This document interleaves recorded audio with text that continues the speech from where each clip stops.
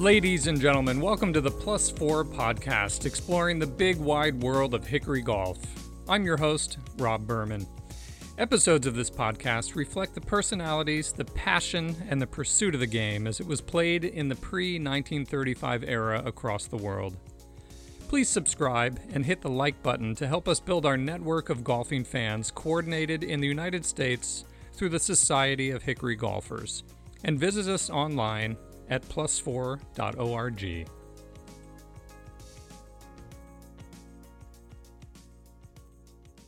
Jeff, thanks so much for your time today and for joining us on the Plus 4 podcast. It's such a treat to talk to you. I'm honored, Bob. Thank you for having me. Oh, my pleasure. If you could, first just tell us how you got into collecting in golf. Well, when I was a young boy, I loved to collect baseball cards. I loved to collect rocks of all things. Mm-hmm. I collected coins, had a lot of those coin books. You put the pennies and nickels and dimes in. And probably about 21, and I discovered you could collect golf. And I was now very much into the golf world as I, got into golf as a teenager. But my love for collecting coins and baseball cards as a kid transferred over to collecting into golf when I was about 21. And can I assume you were a youth in the 50s? Yeah. I was born in 52. So I was collecting in probably about, 1959. I was 7. I was 59 when I got my first Mickey Mantle. I remember that. Uh-huh. That's pretty neat. And where was this? Where did you grow up? I grew up in Oak Harbor, where I was born and raised, lived there for most of my life. Okay. That's Washington State for the benefit of our listeners. Sure. Now, I think you have some bona fides in playing golf as well, don't you? I used to play a lot when I was younger. I did play in such things as the U.S. Amateur and the U.S. Mid-Amateur. One year I was runner-up in the U.S. Mid-Amateur back in Chicago. I did win the Pacific Northwest Men's Championship in, I think it was 1984, and that's Tiger Woods also won that title. So it's kind of my big claim to fame. I won something Tiger won once. Right. That's pretty neat. So if I could jump around just a little bit, I wanted to ask you, if we blindfolded you and handed you 6 different clubs one at a time, what process would you go to try to discern what we were putting in your hands? Well, I would have to determine what it was in terms of a putter, driver, if it's wood or an iron, all that sort of thing. So you're going to measure, try to feel how long it is, try to feel what the head's made out of, because you can discern the shape, that sort of thing. And now if you handed me 6 long nose clubs made between 1780 and 1890 every 20 years, that's going to be a little bit, it's doable, but a little bit harder to do than if you a long nose club and a Bolger driver and, Right. There's some real giveaways and that sort of thing. But a lot of the patent clubs are also, I've handled so many, I think I could feel and tell most of the patent clubs. But Uh-huh. Okay. I was just curious about that because how many golf clubs would you venture to guess that you've actually put your hands on? Millions? Oh, I've never put a number to it, but I've certainly looked at, I don't know about millions. That's a big number, but certainly tens of thousands, maybe into the hundreds of thousands, certainly. Yeah. And I don't know the answer to this. When did you actually start collecting? You said you learned about it when you were 21. Yeah, well, it was when I was 21, I started, I went to a Goodwill store in Milwaukee, Wisconsin. There was 75 hickory shaft clubs there. And so I asked the guy if I could make a deal. I'd buy all 75 for $25. And the guy said, sure. So I bought a barrel full of hickory shaft clubs from a Goodwill for $25. And this was 1970, that's 74. So I was actually maybe 22 at the time when I bought these. But the good news was I asked around and I found the name of a collector who I called up, and he came over to the house where I was staying, and his name was John Ross. And he's very familiar to a lot of the early members of the Golf Collectors Society because John was an old school club maker, very, knew Chick Evans quite well. He knew his clubs backwards and forwards. And he looked at those clubs and he said to me, well, where'd you get those? And I said, well, I got them at the Goodwill over on 82nd Street or something like that. He says, oh, yeah, they always call me up first. So I go over, take what I want, then they say whatever I don't want, Right. And then he explained to me, I pretty much bought commons. But the good thing that he did was he had brought Long Nose, Cran Cleek, some of these other clubs to show me and educate me what actually was good. Really the kind of the cream you want to try to find if you're lucky. And so with that education, I kind of, the light went on in my head and go, oh, that's interesting. I never knew. So, Jeff, I've run nonprofits for 30 years, and I have this simple saying that I like, that I sort of believe that I made up, but I think it applies to you too. People don't necessarily know what they like what they know. And my experience comes from mainly the music world. And in high school, I would have thought that I didn't like opera. But in college, when I started to learn about opera, I started to like opera. And it goes on, period, instrument music, what have you. But I think with hickory clubs and early golf club collecting, the more you start to learn, the more you love the chase. That's very true. And for me, it's when I began to see the creativity and the artistry. And I remember the first long nose I looked at is like, they golfed with that. I couldn't believe that people played golf with a club that looked pretty much like a cross between a club head anyway, a cross between a banana and a hockey stick. Right. I was just blown away, and it just captured my imagination, you might say. Interesting. So everybody knows that you're a specialist in golf club collecting. Have you ventured into other areas of collectibles too? When I started collecting aggressively, and that would have been the mid 80s, maybe 86, I went to my first auction. I think my first auction might have been, it was right around the mid 1980s over at the UK. I actually went over to a January auction in Chester, and I started collecting aggressively. And I wasn't too terribly particular. I was just trying to find really nice items, be they ceramics, be they balls, be they clubs. I got a few real nice pieces of artwork. And as time went on, there's an education that occurs. As you say, you then discover what you really do like. And I found that I was captivated more and more by the clubs. And so I sold or traded those other things so I could kind of feed my addiction to clubs. Yeah, I love that. Could you talk just a little bit about the steps you consider when you take possession of an antique club? What do you do once you now own an antique? Are there things you do in terms of restoration or repair? Before I answer that question, let me just say, before I take ownership of the club, I really look really hard at it. And I look at it in such a way that I try to determine if there's a reason. This is paramount in my thinking. Is there a reason I don't want this club? I look at that was the primary focus. All too often, I've seen collectors pick up a club and go, oh, wow, this is fabulous, this is exciting, and they buy it and they bring it and they show it to me and they tell me how excited they are, and it's not real. Right. Because they like to think they were so fortunate to be in the right place at the right time to get this unusual rake iron with holes drilled through the face and teeth on the bottom and jagged edges across the top. They didn't realize it was a $3 bill. And so I always look at anything initially to see if there's a reason not to buy it. Now, once I own a club, you do the math on this, so to speak, you add up the numbers prior to buying it, because you look at all the aspects of a golf club. This is a big topic you asked me about. You want to see how original the club is. And so you want to see condition, of course, condition, like location. You want to see the condition overall and how original things are to it. Now, the thing is, there's certain things you can live with that aren't perfect. For example, some people, the grip has been replaced. They might reject the club because the grip has been replaced. When if the club is, let's say, a rake iron or something like that, the club head is the feature, not the grip.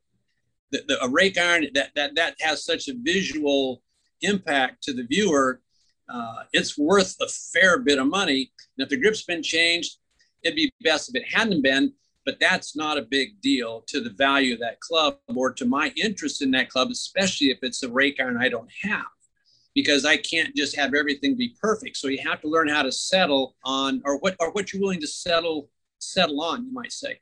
So, so you go all the way through it. You look at what's been changed, like whipping on a long nose club. If it's a long nose club, a Robert Forgan that has got a bunch of aches and pains and it's got new whipping, then you pass it by. There's too much that isn't quite right. But if it's a beautiful example from 1870 or 75, and yes, it has replaced whipping on it, that's not the end of the world at all, because you can redo that whipping in period style to where it'll present, just like you can redo a grip style where it would present, and you still have a very worthy collectible.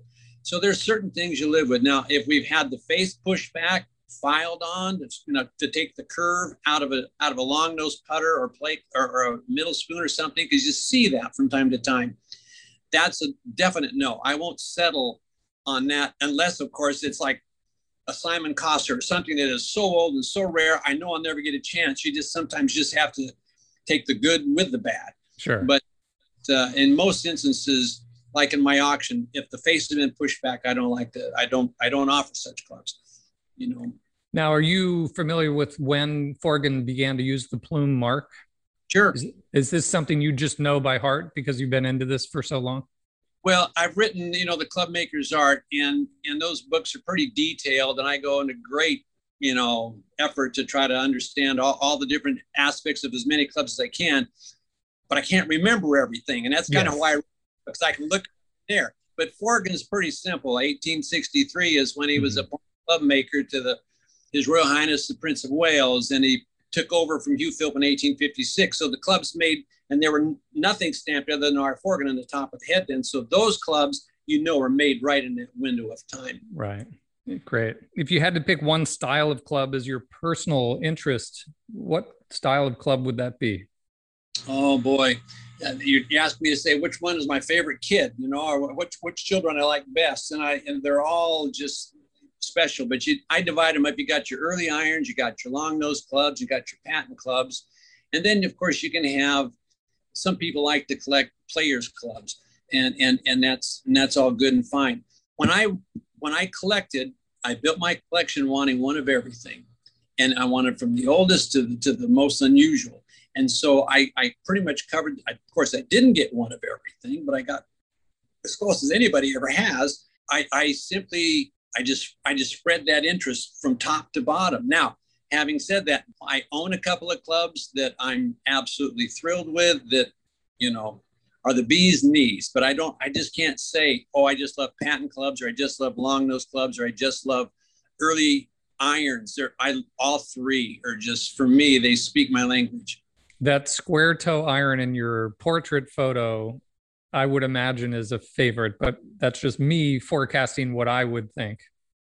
That club has a lot of history to it, because that sold at auction.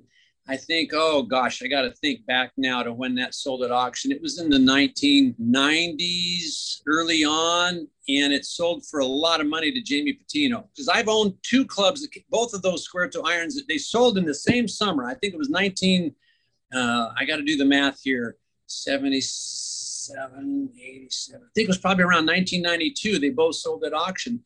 One summer, there were like two great irons. I ended up owning them both, but well after the fact. And the one in the portrait, I do believe that one was owned by Jamie Patino, and that was out of his auction. And I was just thrilled to get it. I never thought I would. Yeah. I assume you knew Dick Esty? Extremely well. Yeah. Yes. I mean, I had the benefit of seeing his collection while he was alive, and his case of square toe irons was such a revelation. Most of us don't get to be that close to those kind of clubs. And the day we toured his collection, I happened to love, from your book, the Ralph Tyler Niblick, which captured my imagination in your book, because until I saw your publication, I'd never seen a picture of any club that looked like that. And so I asked Dick on the tour if he had one of those, and he did. And he was nice enough to take it out of the case and let me handle it. I had no idea, why would somebody design a niblick like that? But the square toe irons, to me, I just love the early stuff. I don't own any of them, but I would love to know the weight of those clubs just to hold it in my hands. Well, they're heavier. I mean, those iron heads, they're heavier. That's, excuse me, that's part of the characteristics, that they weren't as refined back in the 1700s, early 1800s. They weren't as refined, but you see over time they became refined to where, by 1900 now the irons are delicate instruments compared to what was made. Exactly. Yeah. Could you talk just a little bit about the journey into publishing? How long did that take? And when did you first have the idea to try to put together the Clubmaker's art? Oh, that's a really good question. Well, in the 1970s, I love collecting, and I got really not hickories, but that was the classic clubs. I was doing that. Then in the 1980s, I got focused in on the hickory shaft clubs, but other than a couple of books that kind of had a glossing over of the topic, there was no books I could go to that would give me all the answers. Not that any book ever will. But I was finding that as I was collecting, there was a lot of things that I didn't understand about the club, but I still love the club. So I started doing research. I bought all the golf magazines from 1890 to 1899, the complete run, as well as a very large run of Golf Illustrated, which took over for golf, the royal record, a weekly record of the Royal and Ancient Game. When the Golf Illustrated came out, it took over, went on for many more years, and I got a large run of those. And I found as I went through those page by page, photocopying anything of interest, I found a lot of history about these clubs and who made them and the characters behind them and their advertisements, all that sort of thing. I then went to the British Patent Library and found more information. And then I just said, I've got to write it. Right. I've got to write this because I'm in an area that's never been explored, you might say. And so when I wrote the book, people said, who was your target market? I did not have a target market. I had an end goal. And my end goal was write the most complete book about antique golf clubs that would be written in my lifetime. And if I die tomorrow, I will have succeeded. Yes. And was that process must have been years in the making? Yeah, the first, when I started writing, it was 1987, and I thought it would take 2 years if I worked really hard, and I did. I worked day and night, and 2 years later, I wasn't even close, of course, and so I thought, well, 2 more years, worked really hard day and night, and it wasn't close, but now I was so deep into it, I couldn't quit. Most rational people would have quit because of all the time that I spent. And so, and anyway, it took 10 years to get to 1997 before the first came out. Then the second edition, that was 10 years later with a I think I had, there was probably 70 other replica and fake clubs I included in there, and 100 and some odd other antique clubs I was able to put in there. So to fill it out and flush it out. And finding a publisher, was that complicated? Well, I always tell people I own the publishing company. Oh, you do? Because Zephyr Productions, I formed Zephyr Productions to publish the book because I asked there was a book I used kind of like a inspiration for me. There was a guy that wrote a book and it was called Painted Ponies. It was all about carousel art, all these hand-carved, horses from carousels, and people would restore them and buy them and put them in their homes. And this guy did a book about it, and I read about it and saw the book and thought it was great. So I'm doing my book, and I think, well, I should call this guy up and see if he knows the publisher or something. Anyway, I talked to the guy. I tell him what I'm doing. And he basically said, well, if your book is going to be 500 or 600 pages long, you got no chance because there's not a lady alive that's going to buy a 600-page book in Barnes and Noble in the mall and carry it around all day, because most books are given as gifts or that sort of thing. And so I knew that I'm not going to get a normal publisher to do what I wanted to do. And so I self-funded it, formed my own publishing company. I picked who I wanted to do for the layout. I mean, I went top drawer all the way in terms of this isn't a desktop publishing job at home. Clubmaker took it to a company called Opus Productions, and they had done books about Arnold Palmer, NHL, hockey stars Europe and Canada. But anyway, I pretty much did it myself. And one of the questions I had was about the photography. Did you do that? I mean, how on earth did you collect all of these images? Well, I owned all the clubs. Oh. And so I took all of the images. And yes, I did all the photography. And the photography was a journey just as involved as the research on who made that club and trying to figure that out. And trying to figure out how to take these photos was a big job because I went through a number of cameras and a number of different types of settings. And then I finally met with a professional photographer, gave me some guidance because I couldn't afford to pay somebody to go around with me and take these pictures and all this stuff. And so anyway, he gave me some guidance. I followed it. I learned how to take good pictures of antique golf clubs because all those pictures in all of my books, except for the Ping book, so there's a few in there that are mine, but those are mostly either professional photos from Associated Press or some of the Ping images from their own archives. Mm-hmm. So, but of the clubs, the antique clubs, those are mostly always my images. And I assume the Troon clubs you didn't own, but other than that. That's right. And, yeah. and clubs, not own the Troon clubs, and I did not take those pictures. Right. Yeah. Right. I took my camera over and I took pictures of them when they were standing up, when they were still at the Troon clubhouse. I did do that, but was unable to take them out of the case. And so my pictures paled in comparison to the ones that are in my book now, which I was very graciously granted the right to publish those from the fellow who had taken those back at the time. In your heart of hearts, do you believe there are other clubs like that somewhere yet undiscovered? Yeah, not a set like that. Not a set like that. But I believe there are other really old clubs that just we've not seen yet. Yeah, that's incredible, isn't it? Not many, but I do feel that there's the next 10 years there'll be another one or two that are going to pop out. Yeah, it's like archaeology. Can you tell us what you've gleaned in general high 30,000 foot view terms in terms of, let's say, 18th century clubs? I was just curious.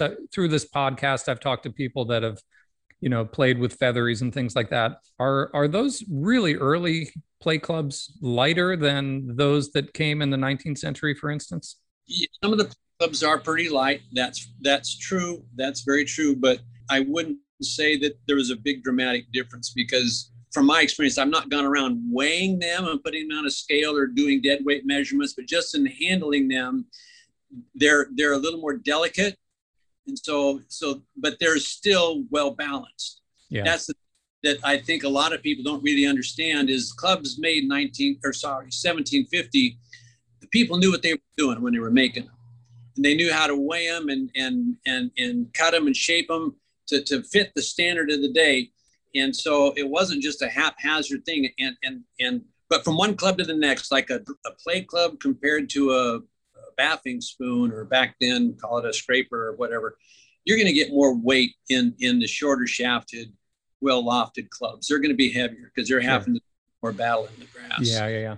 It was always said that Alan Robertson's clubs were particularly light. Could you say that, have you ever handled a club that Alan Robertson allegedly used or owned? Well, one of the clubs in Clubmaker's art I owned for a while was a track iron. It's a carrot track iron that has two notches on the shaft, which I believe indicate that Robertson owned that club twice. To say that he used it, I believe he did, because he notched the clubs that when he bought them, he'd notch them when he'd sell, so that when he sold them, he knew that they were his, that they came back again, because he went through clubs. He was a bit of a club jockey. So that would be one club I would say, yep, that one probably, and it's stamped Morris on the shaft. And so that club probably was, used by, or, handled briefly anyway by both Robertson and Morris. Yeah, I love it.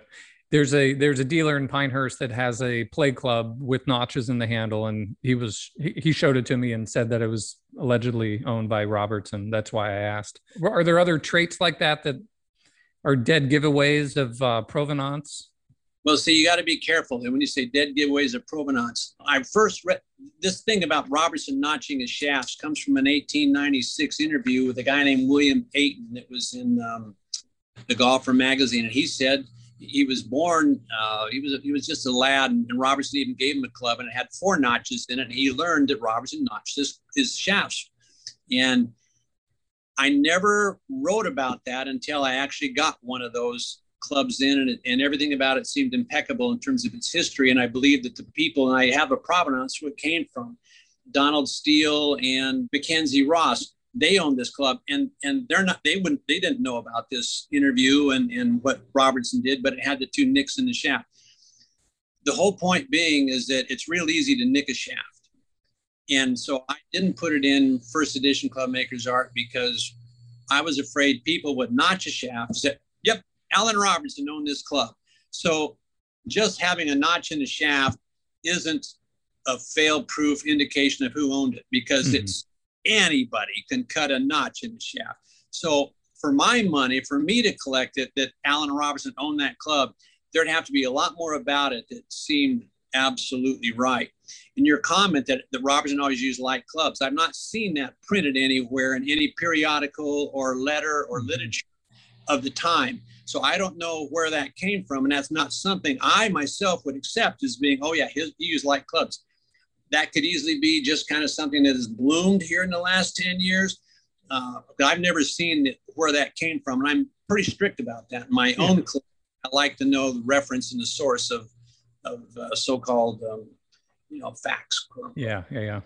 I would imagine with a notch, I watch, there's this great show on the BBC called Faker Fortune, which looks at works of art. And their aim is to discover what they call sleepers, these pieces that come up at auction that could potentially have a much more valuable painting as the underlayer that was, later touched up and the value therefore decreased. But they subject a lot of this artwork to X-ray and many other scientific measures. You could probably do something with the notch to see how it was cut and whether it's modern or period, and it doesn't matter. But anyway, I don't know that anybody would go to that extreme. And I don't know if anybody would be the results of it. I knew a guy who had a club who said it was, carbon dated. The wood was carbon dated 1600. And I still don't buy into the club being from 1600 at all, because who knows the history of that wood or the accuracy of the carbon dating or anything, because the club itself does not look 1600, and it looks very much like a caddy club from the 1800s, which were very crude and unusual, but there were caddy clubs made. So it's like, people are very creative in how they doctor things today. And so, so that's an interesting term. I've never heard that term, but that is a homemade club, a caddy club. Yeah. Oh yeah. And they were used by caddies who couldn't afford real clubs. And there's articles about them, shows caddies and their clubs. And it's, they're just tree stumps or tree branches for all intents and purposes, I know Harry Varden started that way too.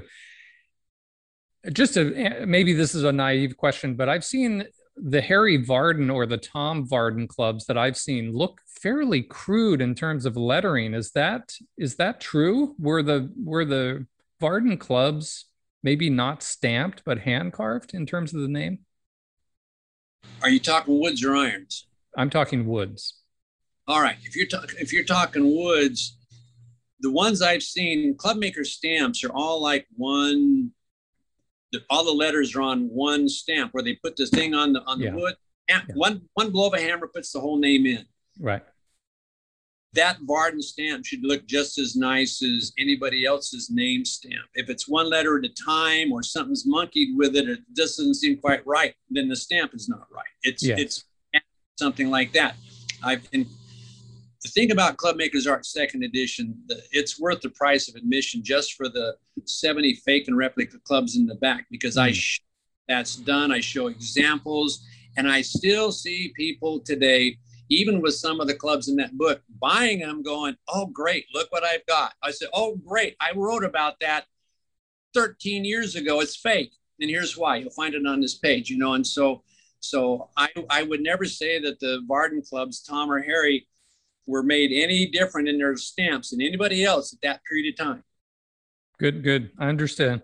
Could you talk a little bit about the elements of research that led to your book? You talked about the patent office. What else? You talked about all the magazines you collected. Anything surprising that might surprise the listeners in terms of all the time you spent researching your book? Oh, goodness sakes. Well, just at the patent office, I went over, that was over in London, and I went over there a couple of times because I couldn't do it all at once. Didn't have the time the first time, so I went the second time. My daughter was with me. She ended up sleeping on the floor of the library there because I was there all day. All the patent record briefs where you just get a little synopsis, and then I would find it on, here's a good one here. I'd write the patent number down and the name of the person, go on to the next page. Oh, here's one here. And I ended up with, 700 or something like that. Well, I then had to contact the British Library right, there and say, I want copies of these patents. And it was like $7 a piece. And so I paid the number to get 700 patents sent to me, copies of them. So I have them all. I did the same for the US patents way back when.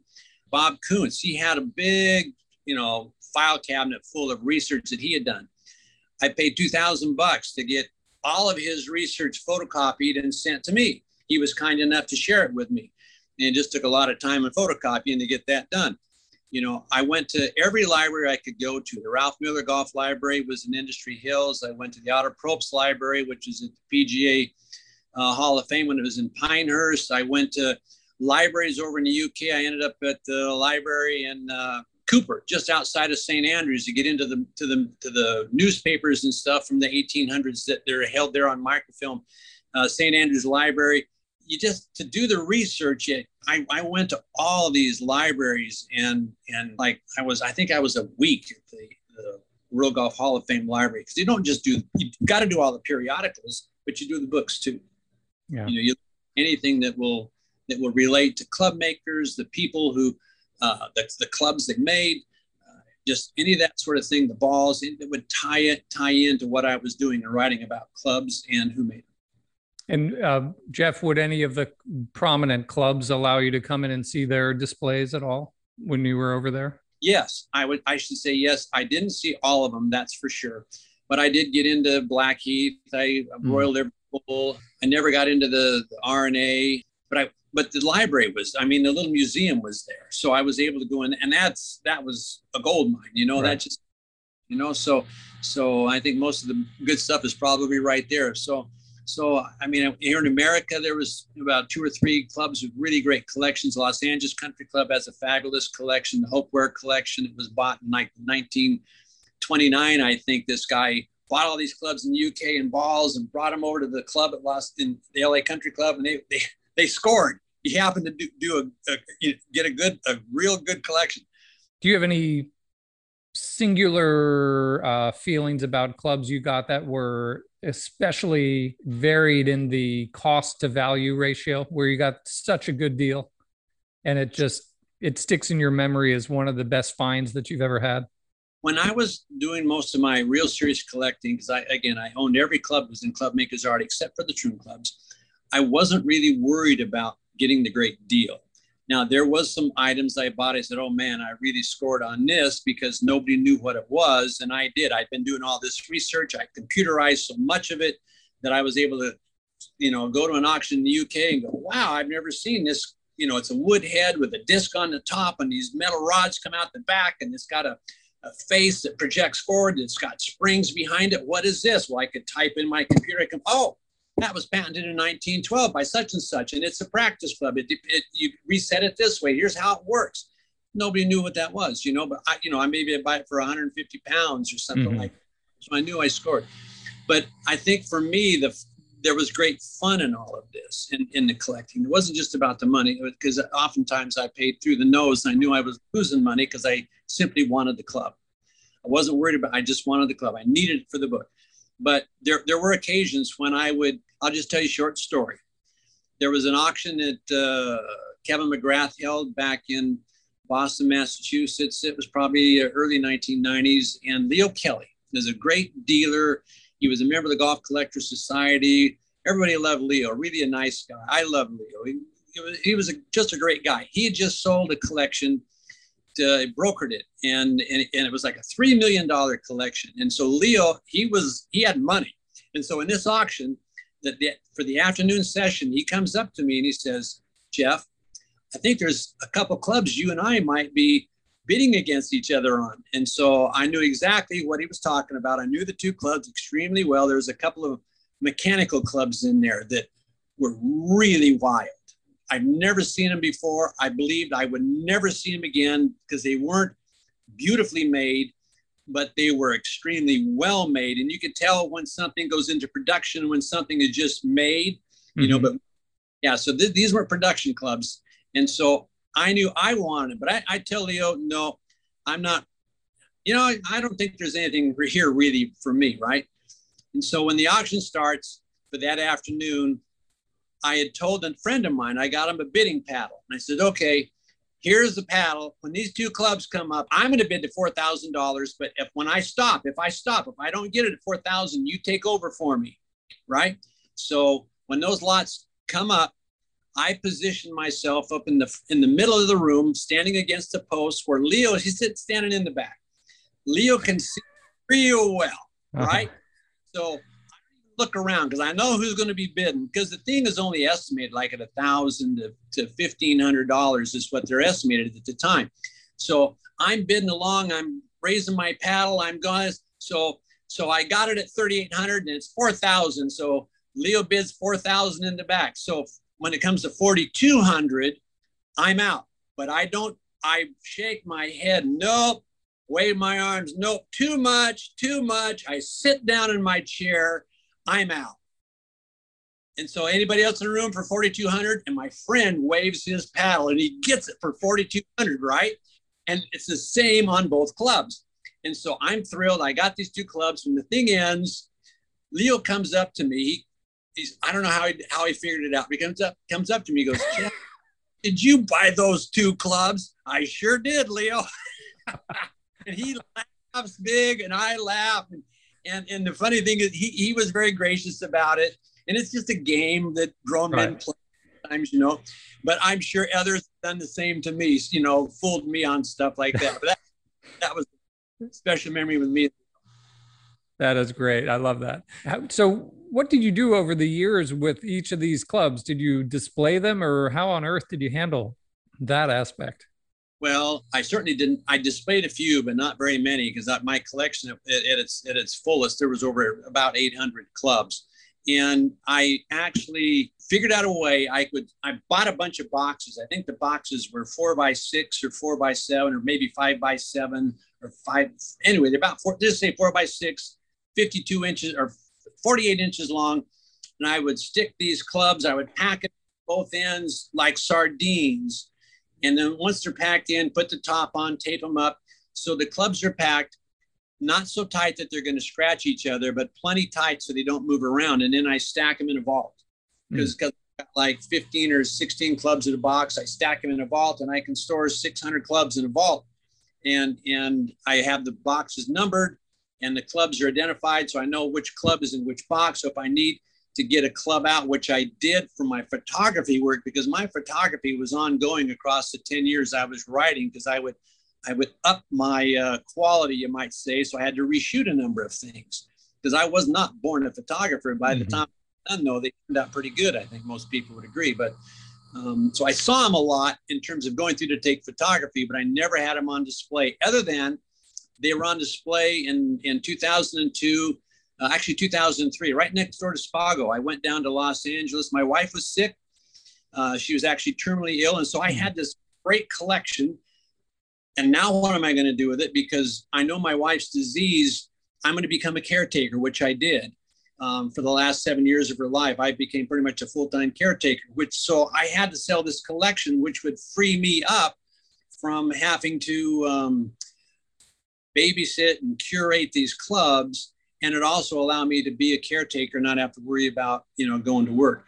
And so we put them on display down at Spago. I just come out with the golf club, and so that was a real good lead in for people, and hoping maybe somebody would buy the whole collection or something. See, all the money in Los Angeles, movie star. But anyway, that did not happen. But it was a worthy event because I did have some other business connections that came out of that. But then a couple other times, the PGA golf show had me bring the collection down a couple of times and display it. They didn't charge me. So I got to see it there when it was all had cases made for these clubs. And then again at Sotheby's, when we sold them in 2007, I had cases. I used those same cases, and I got to see them there in the cases. So when other people saw my collection, I was as excited as they were, because I got to see it very often. Yeah. It just for fun. Also, when you describe a vault, is that a temperature controlled space somewhere? Yeah, you might say that. It's a temperature controlled space somewhere. Yes. Okay. Okay. That's good enough. I've read, well, first of all, could you just talk briefly about how your competition has changed over the years? How has that changed at auction? If at all? Oh gosh, it's changed. The competition was stiff in years past. During the 1990s, it just kept building. It was stiff. 2001 with 9/11, everything dropped off the face of the earth. Nobody cared to collect after that, and it slowly built back up. 2007, 8 was doing much better, but then the Great Recession, it dropped way back down again, and it still never fully recovered. back in the 1990s, you had, a number of individuals that had pretty deep pockets, and they didn't care what it cost, and they really duked it out. And so if I wanted something, there was a Jackson Club in both editions of the Clubmaker's Art. I paid $30,000 for that thing. Money on it, but that's what they were selling for if I wanted to own it. And I knew who I was bidding against. That was a club where Jamie Patino wanted that club, and he only bought the best. Well, I wanted that one because I had to have it for Clubmaker's Art. So some stuff really went high, went strong. There was stiffer competition back then. Today is a fabulous time to collect. I got a little mechanical club, the Fitzjohn, coming out in my next auction. It's like $500 start price. I paid $6,000 for one of those back in, I think, 1996, right before Clubmaker's Art published. And so I needed one for my book, and that's what it cost, but now it's like 1/10. I mean, at least at the start price. Maybe this one the bidding will drive it up a little bit, but it's a great time to collect now. The prices are not nearly as strong as what they once were. Interesting. Do you have any opinion about the first makers to put their names on clubs? I see a lot of opinions about that, but who do you put up in that pantheon as some of the first club makers to affix their name? Well, the first club makers that I know of to fix their name would be James McEwen. He was born in he started club making in 1770, and then Simon Kosser, he started making clubs in about 1785, and there's clubs out there stamped Kosser Leith. And then there's also Alexander Nielsen, who died in 1787, and his clubs are stamped Nielsen. And so that, first off, Nielsen dying in 1787, you don't know when he started, but he was making clubs before James McEwen was making clubs. And we don't know when James McEwen actually started using a name stamp. We don't know, but we know he started in 1770. But does that mean he had a club stamp in 1770? Not necessarily. Most of the guys didn't at that point in time. So those would be the three guys that I would tip my hat to: McEwen, Kosser, Nielsen, in terms of the earliest three to mark their clubs with their name. Now, there is an account that was written in 1607 or something like that, and it said that the guy who made the club marked his initials on the club, and then the owner of the club also had his initials put on the club.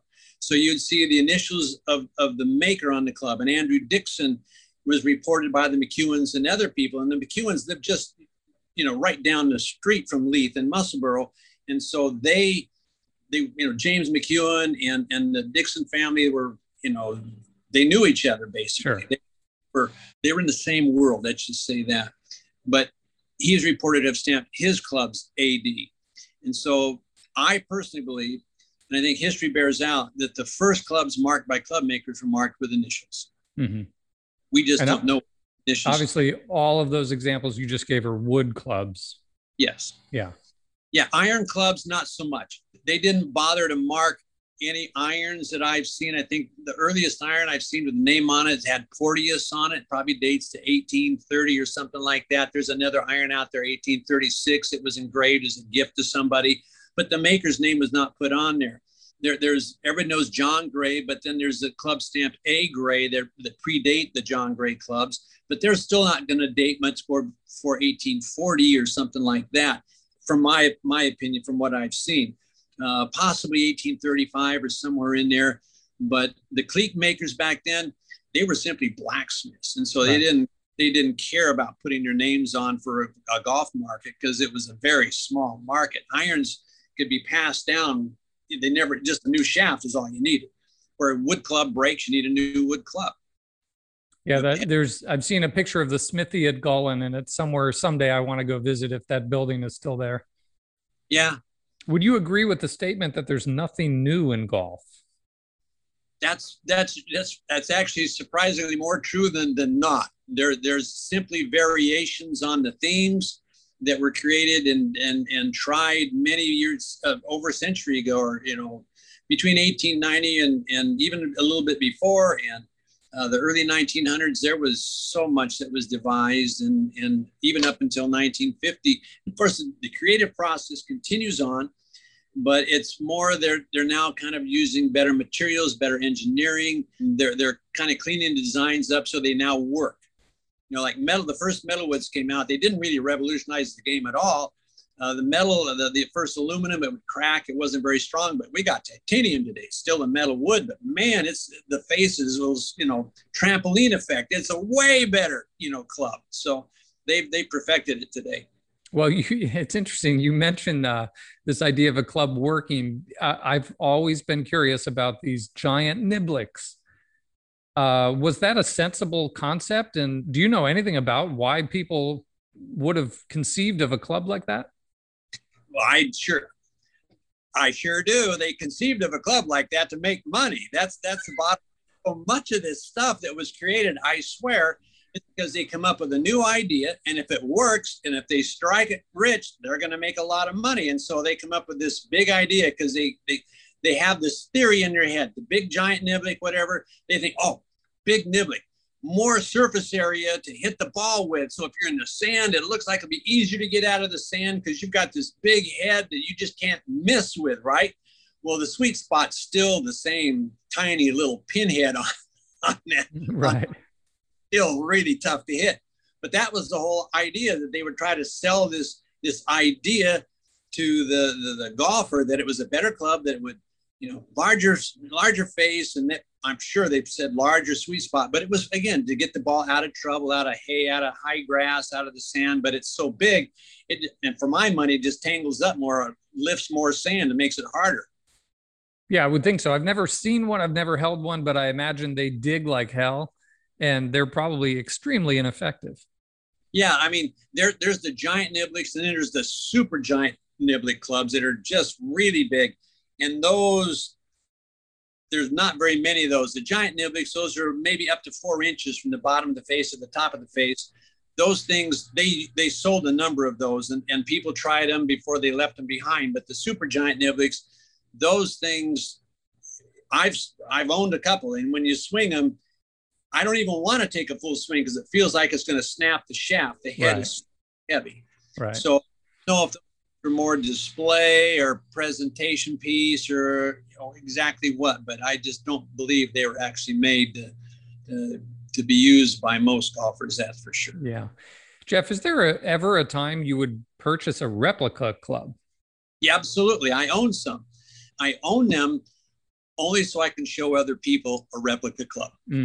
No, if I'm really building a collection, and I value my collection, and it's my own opinion here, I wouldn't want an antique club in that collection, because you can make antique clubs look really good, and most people can't tell the difference. If they're novices, they go in, they look at 5 clubs on a wall, and one's a replica. They're not going to really know which one's a replica. So if you've got 25 clubs on the wall and one of them's a replica, and you show them to your friends, and, oh yeah, this one's a replica, they're going to go, well, gee, your real clubs look just like the replica clubs. What's the big deal on the real clubs? I think it kind of can be counterproductive if you're a serious collector. But now, if you simply enjoy the clubs for what they are, as replicas, and you're not worried about impressing your friends with a big collection or having all this original stuff in your collection, you don't want it tainted with dirty water, so to speak.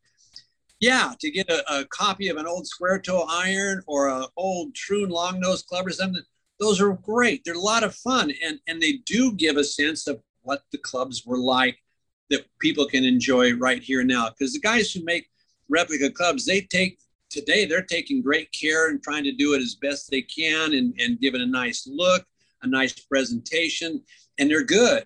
They look really good. So I don't mean to speak ill of them at all. They have their place. But if you're really trying to make a serious collection, build a serious collection, you don't buy a replica Tom Morris to fit in there, because you don't have a real one. Yeah. A real one. Yeah, it's clear to me through this conversation that you collect for value. I collect for history. I collect for history. I want the historical artifacts. That's right. I'm not, as I've told you earlier, oftentimes way overpaid for clubs.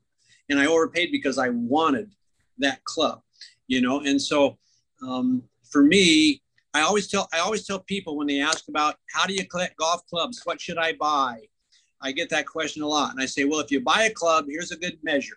If you buy a club and you put it on the wall and all you see is the money you spent, you made a bad purchase. Yeah. But if you buy a club and put it on a wall, an old antique club, and put it on a wall, and you see a work of art, you made a great buy. Yeah. You know, that's that for me.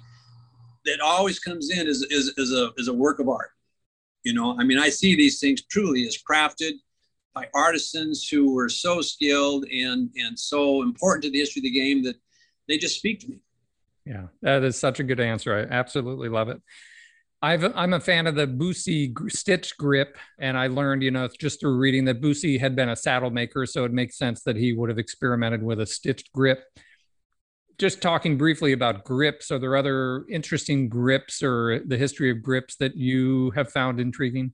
They've made a lot of different grips. Absolutely. You've got braided leather grips. You've got braided cord grips. You've got India rubber grips. You've got leather and India rubber washers stacked one on top of the other. Mm-hmm. There's all sorts of designs that happen in grips, but they're not very common.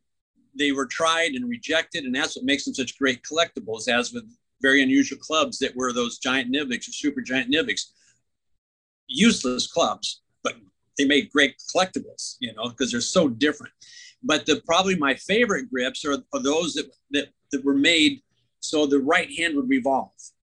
There was one that was patented in the 1890s by a guy named Kennedy, and the right hand was a cylinder. So when you grabbed the left hand of the grip up by the butt end, it was firm. You had a leather wrap up there, and you grab onto that. But then where you put your right hand was a revolving cylinder for that whole 5 inches there. Your hand was on, and there's ball bearings underneath and everything. So you couldn't use too much right hand in the swing. And, and so they're trying to, stop people from duck hooking and supposedly going to hit the ball straight every time. Now, of course, that didn't work either. Not that people duck hook, but it's really hard to hit straight with that kind of only one club on the grip. So, So yeah, the roller grips. Another one had 20 washers, a reflex driver, it was called. Had 20 washers, and they all revolved for your right hand. And you put your hand on the club, and that thing just revolves, and it's crazy when you hold on to it. That's a clever idea. Yeah, but maybe not practical. Yeah, it's just not practical. It's kind of like there's a lot of ideas that are great in theory. You think in terms back then, they would try to put the weight right behind the ball, right? And so there's a number of clubs that were made with the weight right behind the ball. I mean, you look at the Dalrymple clubs, those are just little, just small, little, just imagine a pipe that's maybe inch and a half or something that's chopped off, and you got an inch length and some loft on each side and a shaft coming out of it, and the faces are only inch and a half wide, but all the weight's right there behind the ball. It's great if you hit it in the center, but the second you miss the center of the club, you've got disaster. So the theory is one thing, but the practicality is entirely different. Who was the maker, Higginbottom or something, that made the claw hosel? Oh, that's Ramsbottom. Oh yeah, Ramsbottom. Could you tell us about that? That's also intrigued me. I love the knuckle on the shaft. Yeah, he was trying to make a new way to fasten the shaft to the head and allow for better flexibility so the shafts wouldn't break. And so he came up with this ball and claw idea, and it looks really wild. It's really quite the creative effort, but it didn't really prove to be any better than any other way of attaching the shaft. And he didn't sell very many, and it was just another one of those ideas that were tried and then discarded into the trash bin of time. Yeah, it does seem like artwork, though, to me, the way they somehow managed to cut that steel. Oh, it's very artistic how that was done. And you look at how it's formed and shaped, and it's beautifully so. It's not haphazard. Right. It's beautifully so. That's the thing, I suppose, that when I come out of it, when I come out of my old golf world and I look back, you might say, the craftsmanship of these men. The club makers back then were fantastic craftsmen. They really pride in their work. Just briefly, another thing that I found from your book are these Waverly Wonder Clubs. Right. The combination of metal and wood in a play club. You've owned a bunch of those, I imagine. I see them from time to time. I'm not sure they're that rare, but The condition of them seems very wide ranging. Right. Yeah. The Waverly Horton Wonder Clubs, and Ralph Tyler had the rear impact driver, and another one that was also wood and aluminum. The common feature between Horton and Tyler's clubs was they had metal necks, they had metal sole plates, aluminum necks, and either a brace that came out from the neck to the end of the toe, or else they had aluminum metal that came around the back side of the head. And so it does two things for you. You have a metal neck there, not going to crack. And so by having the metal neck, not going to crack, no matter what, for the most part, because they were made so they weren't going to crack. And then you had a wood face. So you have the feel of wood on the face, but you have the durability of metal in the neck. And you have the durability of metal on the sole. It's not going to dent or ding like wood would. The wood cracks on the face, you can take that block out and put another block in. The other thing, like with the Horton Club, a lot of people don't recognize is the back of that brace that comes out from the neck is weighted, so that the weight is mostly right behind the ball, and that brace is hollowed out on the heel and toe side, so the wood block fits in there, and you kind of have your weight position right behind the face, up in the middle of the club head. So there's elements of balance and positioning the weight. Not to say that it made it more effective, but they would advertise it as such. They were trying to find the more effective way. Right. I love it. Could we talk just for a minute about that drain pipe putter in your book, the Tom Morris drain pipe putter? Sure. That is such a beautiful club. Is it a big deal to you, or am I overestimating how cool that club is? I got that club. That was a great day in my life. I mean, golf club. I mean, absolutely. You got Tom Morris long nose clubs. If you get a real early Tom Morris long nose club, that's drop dead killer, and that would be a great club. But this, for my money, the drain pipe putter is one of the greatest Tom Morris clubs you can end up with if you are so fortunate, because it didn't make very many. It was obviously not popular because there's just so few of them out there, and so few designs like that ever came onto the market, because they were kind of like guaranteed to fail. But it's so creative. They have just can you remember the day that you acquired that? Is it that important? No, I don't remember the day. I just remember I was excited. I've been trying to recall who I got it from, and that's because it was one I got earlier on. But I just recall that was a very meaningful club. I was looking hard for that. Yeah, it's stunning. Could you just tell us a little bit about your other books, for the sake of our listeners? Well, Clubmaker's Art, of course, is one I'm probably best known for, and it's talks about the evolution of the golf club from the oldest known to the end of the wood shaft era, and I introduced steel shaft clubs. The next book I came out with, and that first one came out in 1997 with the second edition in 2007. It was then put into 2 volumes because I had so much more material, and I expanded the format just because I could. So I did. And I felt like it was worthy. And I'm very pleased with how it turned out, incidentally. The second book, the Golf Club, when the first book came out, some of my friends, one guy in particular, called up and said, "Jeff, I love Clubmaker's Art. It's a great book. All those pictures of all those great clubs, I feel like a little boy that just got his first Playboy," or something like. He loved the pictures. And I'm saying, man, that was the research about killed me on this thing, and you're loving the pictures. Well, sure, the pictures are good, but it's I'm waiting for him to pat my back on the research. But I then realized, well, people do enjoy looking at the images. They do like that. They do like seeing how creative these clubs are. So I'm going to do another book. And so I did the Golf Club just with images and little snippet, a little paragraph or a couple paragraphs of information about each club. But this time on that book, I went from the oldest known clubs till the year 2000. So I went all the way through the 16th, 17th, 18th, 19th centuries, so 20th century as well. So anyway, not the 16th, 17th, from the 1600s to 2000. So anyway, that's what that book is about. And it's a really good read. It's really fun. It's really easy, very informative. And then my most recent book, I think it came out, I should know this, 2018, I think, that the putter went ping.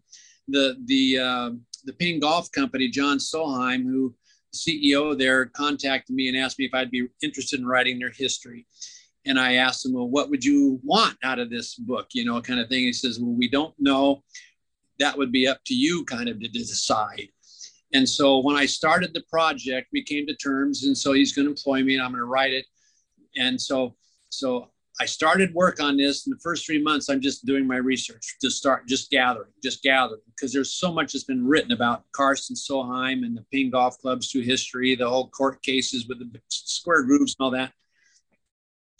In the course of doing all this history, all this research, I kind of learned an awful lot about the club, about the company, that the company, I think, never saw in one place. It was never put together in one place like this. And for example, the gold putters they give away to the winners. When I first started on this project, I asked one of the people there, I said, did Jack Nicklaus ever win a tournament with a ping putter and get a gold-plated putter? Well, no, but it would have been great if he had. Well, in my research, I found Nicklaus won 4 times with a ping putter. Wow. And so I was able to uncover 107 different events that were won with ping putters that ping had not accounted for, because they didn't really start giving away putters. I think the first one they gave away might have been to Jacqueline in 1970 or something like that. And then they started to go back and give some to other people as well. But it wasn't until 1978, before they really started giving out those putters like clockwork. Mm-hmm. So to do that research, I ended up going online there's newspaper banks where you can, sign in and you can read the newspaper from 1965. And so I would go to every Monday morning newspaper and see who won these events. And the pictures, oftentimes you could photo match the winner of event, like Nicklaus, using a ping putter, when he's over in Japan, or Associated Press photos, or United Press International. You search all these databases and you see ping putters were really easy to spot back then, because they were primarily the only clubs that didn't use a hosel, the shaft right out of there. Everybody else had a neck and a hosel. Sure. Ferrule on the top, ping really didn't. It wasn't until the answer had that little teeny tiny bit of a hosel to put it into. But anyway, so the ping book was they hired me to do that, and I take way too long for all my answers, but thank you for it. It was really fun to do. And I think the thing that's really best about that for me was I got to tell the story of the whole square groove situation between the PGA Tour and United States Golf Association. It takes up, I think, 2.5 full chapters in there. And then their reboot of that square groove debacle in 2010, when the USGA again started to target on grooves again. And that all came out, but pings were grandfathered. There's a great story there, how John Solheim stepped forward and actually was very good to the USGA and kind, and essentially them and the PGA gave them what they wanted, just because he was trying to do the right thing. And wonderful family, wonderful company. I can't say enough good things about it. And it was fun to do the book. Really interesting. Well, going back just for a minute to your story about the friend that loved the book and loved the pictures, maybe you're the first person I've ever interviewed that reads Playboy for the articles. Yeah. And I'm just kidding. Let's talk just a minute about your auctions. What's coming up? And obviously the podcast will live on way beyond your next auction. But are you enjoying this bit of the trade, running your own auction site? I laugh real hard because it's a real love-hate relationship. It's fun to get in items I haven't seen before, or something that's a really great item, and I get a lot of them in. It's fun, be they clubs or balls or books. I just had a copy of the Thistle, the Rules of the Thistle Club that just was in my last auction and ended up selling for $16,000 from, I think, 1824 when it was published. Wow. First book on golf that wasn't poetry. It was the Black Axe of Scotland. It was actually a book about the game. And so that was just thrilling to have that in. But the love-hate relationship is, it's fun to get all that stuff in, but it's a lot of work. It's a whole lot of work. And so I didn't realize you're doing, I don't know if consignment is the right term, but you're brokering other people's items. No, it's consignment. It's people consign to me, to Jeff Ellis Golf Auctions. Right. They consign to me, and then the stuff goes up on the website, and they pay me a percentage of the winning bid on their item. Right. And so And so it's all consigned. So it works well because I'm in business with the consigner. I'm trying to help them get as much money as I can get. But I'm also in business with the buyer because I don't want the buyer to buy something and then go, this is a piece of garbage. Sure. And so me to vet whatever it is I'm selling to them or offering on my website. And so I try to give descriptions that are very detailed and very historical so they know what they're buying and they'll be happy with what they get. Yeah. So I play the middle. I try to, I'm on both people's side. Yeah, no, it makes good sense. Let's just for a minute tell our listeners how to find you on social media and the web. Oh, goodness. I hate social media and the web. It takes more time. I'm an old dog. JeffEllisGolfAuctions.com. The good thing about that site, if you go on the left-hand side, you can search my past auctions and see all the different things that have sold. And some of the higher price items have some really good historical information about those items. It's fun to review. I do have a Facebook website for Jeff Ellis Golf Auctions. I do think we have an Instagram, Jeff Ellis Golf Auctions. But if anybody wants to contact me, don't contact me through Facebook or Instagram because I don't hardly ever go there and read it. But if anybody wants to talk to me about that stuff, they can just email about their clubs or what have you, books, balls, whatever. They can email me at Jeff Ellis Golf Auctions. That's auctions with an S.com. And I'm happy to respond. I respond to every email that comes in most of the time. Yeah. Well, thank you. This has been fascinating. I really appreciate your time. I do want to end with a question that brings us back to the very beginning of this discussion. Do you still have that Mickey Mantle baseball card? I do. All right. I love it. Well, Jeff, thanks for your time. It's pretty well worn, but I got it. Yeah. Well, I'm so grateful for your time and your books and all of your sharing of wisdom. Thank you very, very much. My pleasure, Robert. Thank you. Great to see you. Okay.